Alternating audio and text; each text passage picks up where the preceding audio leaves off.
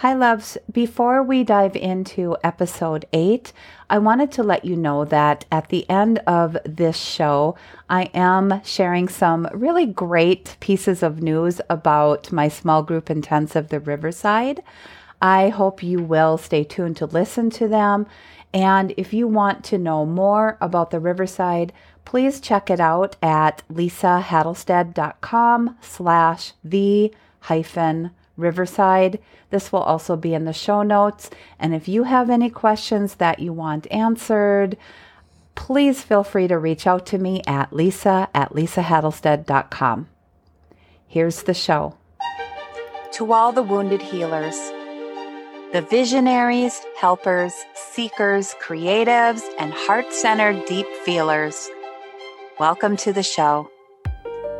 Prairie Visionary Soul is a weekly roundtable of love for the soul curious, whether you're a coach or other practitioner or on your own path to healing, with real conversations about everything from mysticism to mindset, from our bodies to spirituality, from relationships, family and career, to connecting with our intuition and navigating tricky identity shifts. This is the place to come together, dig deep, laugh our asses off, heighten our self-awareness, and lift one another up as women, as wounded healers, as potent, courageous, visionary forces for good in our world. I'm Lisa Hadelstead, Master Coach and host of Prairie Visionary Soul, and I am so happy to get to spend this time with you today. Let's dive in. Hey, loves. Welcome to episode 8 of the Prairie Visionary Soul podcast with Lisa Hadelstead. So, how are you all doing today? I'm asking because I care, because I think about you, and because so many of my clients, my colleagues, my friends, and myself have been saying, God, I just feel so tired. So exhausted, and I don't even know why. And that's certainly been the case for me lately. I think I shared last week that there have been times when I am writing content and literally fall asleep. One day I even kept typing when I had basically fallen asleep, and the product of that was really, really interesting because I basically was transcribing what I was beginning to dream. So interesting.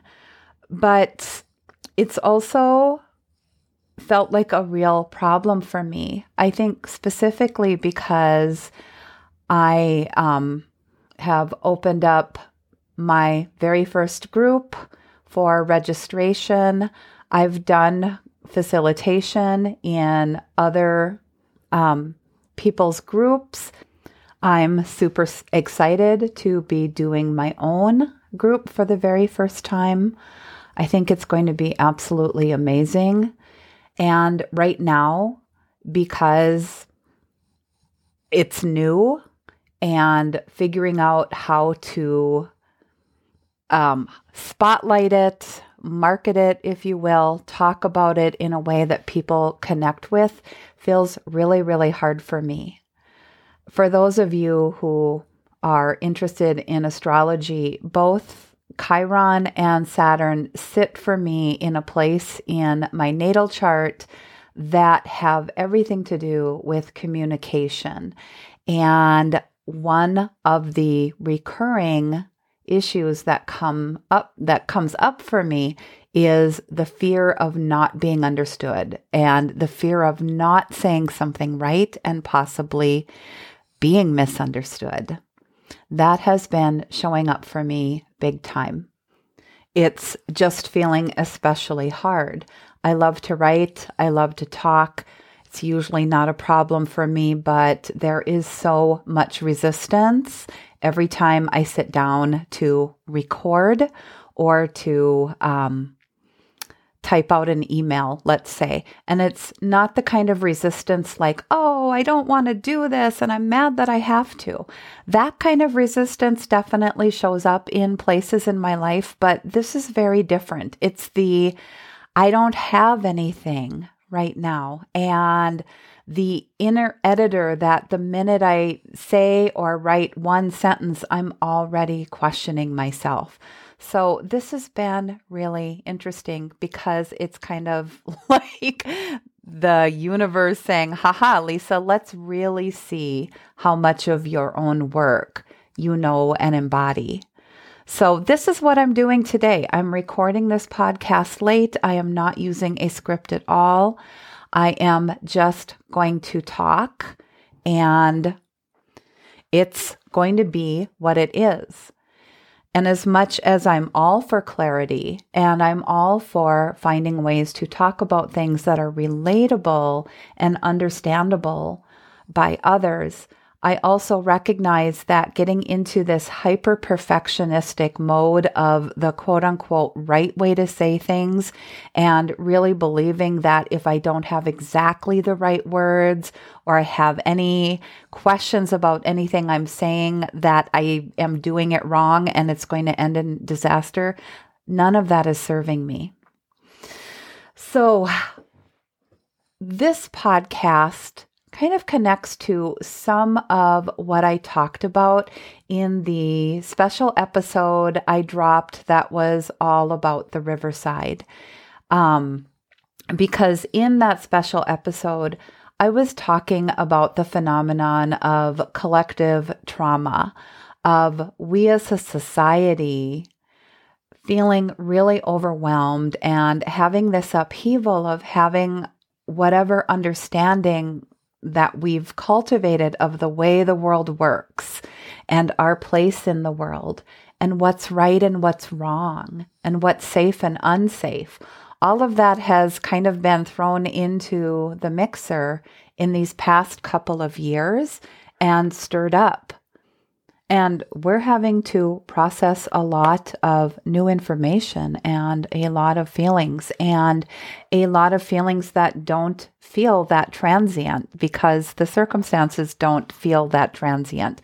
And we haven't, a lot of us just haven't yet found a place to settle in. And I don't know that we're supposed to. There are liminal times when we are just going to feel really unsettled because we haven't found a resting place for our thoughts that makes sense for us. And to me, this all just makes so much sense. So yeah, if you are feeling a little bit like I'm feeling, maybe that's a part of it. And I was thinking so much about, why am I tired when I'm getting enough rest? And I was talking to my husband about it, and I was saying it's not that I think I need to work less and rest more right now. Maybe that's true. In a way, I think that's always true for all of us. But it's not really the actual way that I'm spending my time, as it is more how I'm perceiving how my time is spent and kind of what's going on within me as I spend that time. And I found myself saying to my husband that it's not sleep I need, it's deep rest. And when I said that, he thought I said depressed. And that brought me back to a passage in one of Martha Beck's books or articles where she compared the two too. And I did really unpack that because the deep rest that I really am craving has everything to do with just shutting down in a world where shutting down doesn't really feel like a viable option. And as a woman who has contended with depression for a good portion of my life, what I have found is that depression kind of takes away some of our choice about shutting down. Like we just start shutting down. And I do find this so fascinating because the deep rest that I'm craving is just being offline, literally, but also figuratively, like just not being on all of the time. I was a very vigilant child.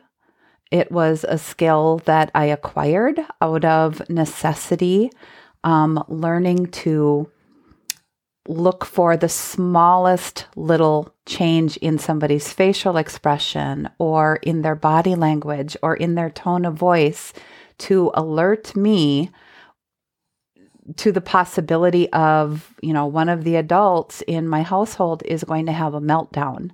And it was always possible that that meltdown was going to be aimed at me. So I learned how to read and interpret. Sometimes I was right, sometimes I was wrong, but I did get very good at it. And that carried over into my adult life, most certainly, that needing to interpret everything about people's reactions and expressions and tones of voice whenever they're in engagement with me. Like, am I safe here? Is it okay to be me here? And lately, it hasn't been feeling okay to be me sometimes. My interpreter is on overload. And the shutting down has everything to do with getting away from that hypervigilance, because it is absolutely exhausting. Imagine being on guard all of the time.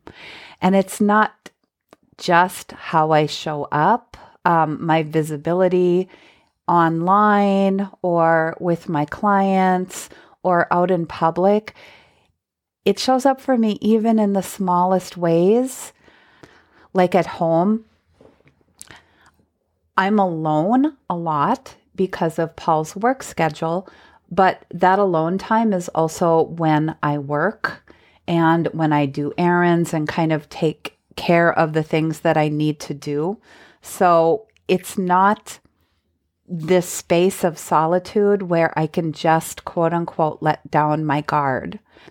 And then when Paul gets home from work, there's the energy that I end up expending just being around another person.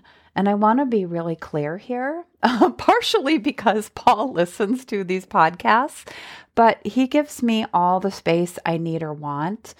That energy expenditure, part of it is just the natural exchange of energy that takes place between people in close proximity. And also so much of it is just coming from that tendency I have to be vigilant, to be on guard, to be really, really aware of myself and how I might be being perceived. So perhaps you're seeing a theme here. We have busy minds, and those busy, vigilant minds are the way they are for probably some really good reasons.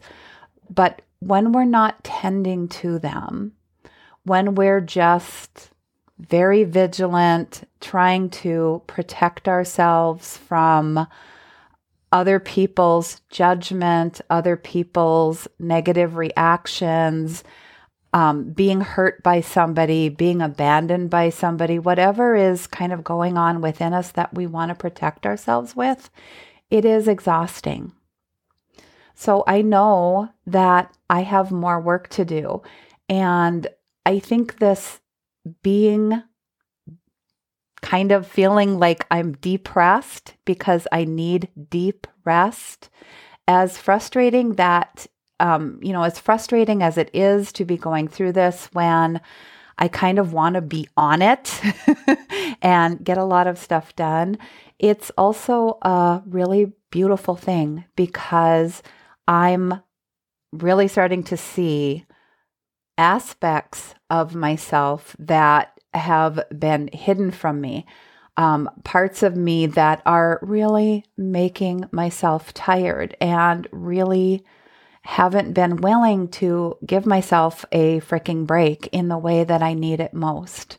So going forward, one thing I know for sure is that I need to create space for solitude.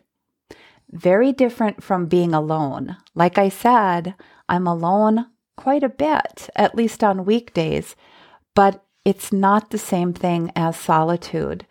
And one thing that I've been thinking about is just creating a series of opportunities for me to get out of my own house. Because when I'm in my house, my brain always wants to go to what needs to be done, what needs to be attended to, etc., etc. And instead just get away so that I can just be all by myself, drop that rope, let down my guard. And I'm going to create those opportunities. I think that they're going to be amazing. And I can also see that I need and want to create that sense of solitude for myself, that sense of, oh, I can just be myself. I can just put down the rope. I can just feel at ease in my own body. I need to create that within myself as well. I don't always need the circumstance of being alone somewhere that isn't my home, because I want to feel more easy in my home with the people I love. And I know it's not going to happen overnight.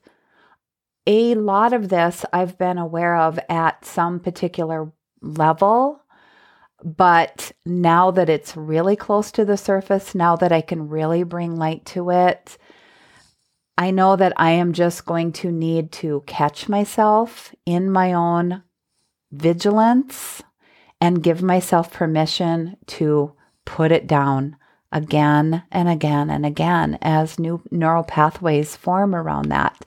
It's going to take as long as it takes, and that's okay. And in the meantime, I don't have to shut all the way down, because that kind of shutdown, as tempting as it feels sometimes, is not going to be what ultimately is for my own greatest good.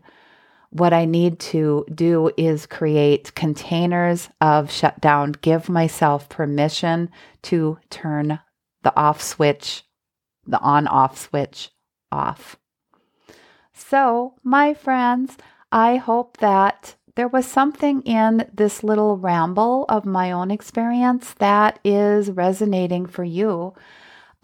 Maybe you need to be able to flip your own on-off switch. Maybe you need to create solitude for yourself, both externally and internally too. Maybe you need to give yourself permission to put down your guard more often. I'd love to hear any of your thoughts and your experiences after having listened to this episode.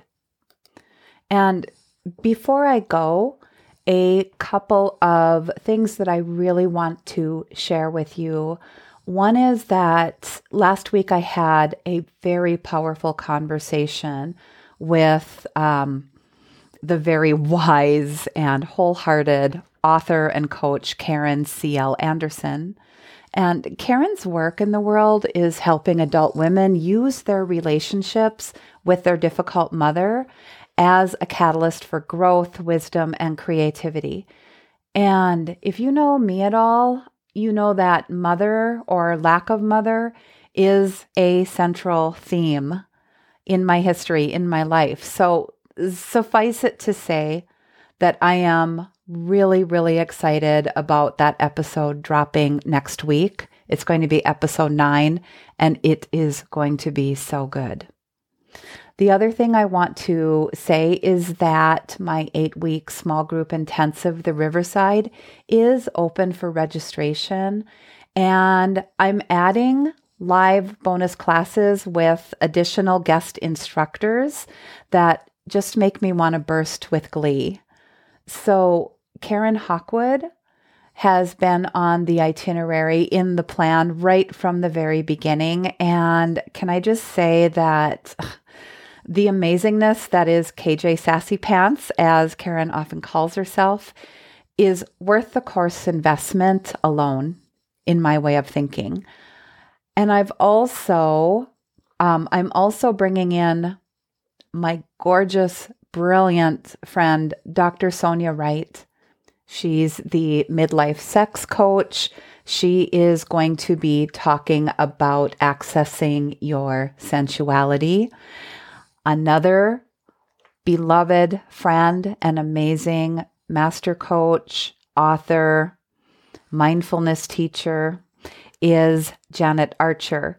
And Janet's coming into the group to teach some mind-body work in the way that only Janet can teach it. I know it is going to be so nourishing and so rich. I also have plans to add at least one more guest instructor bonus class, so I will keep you informed.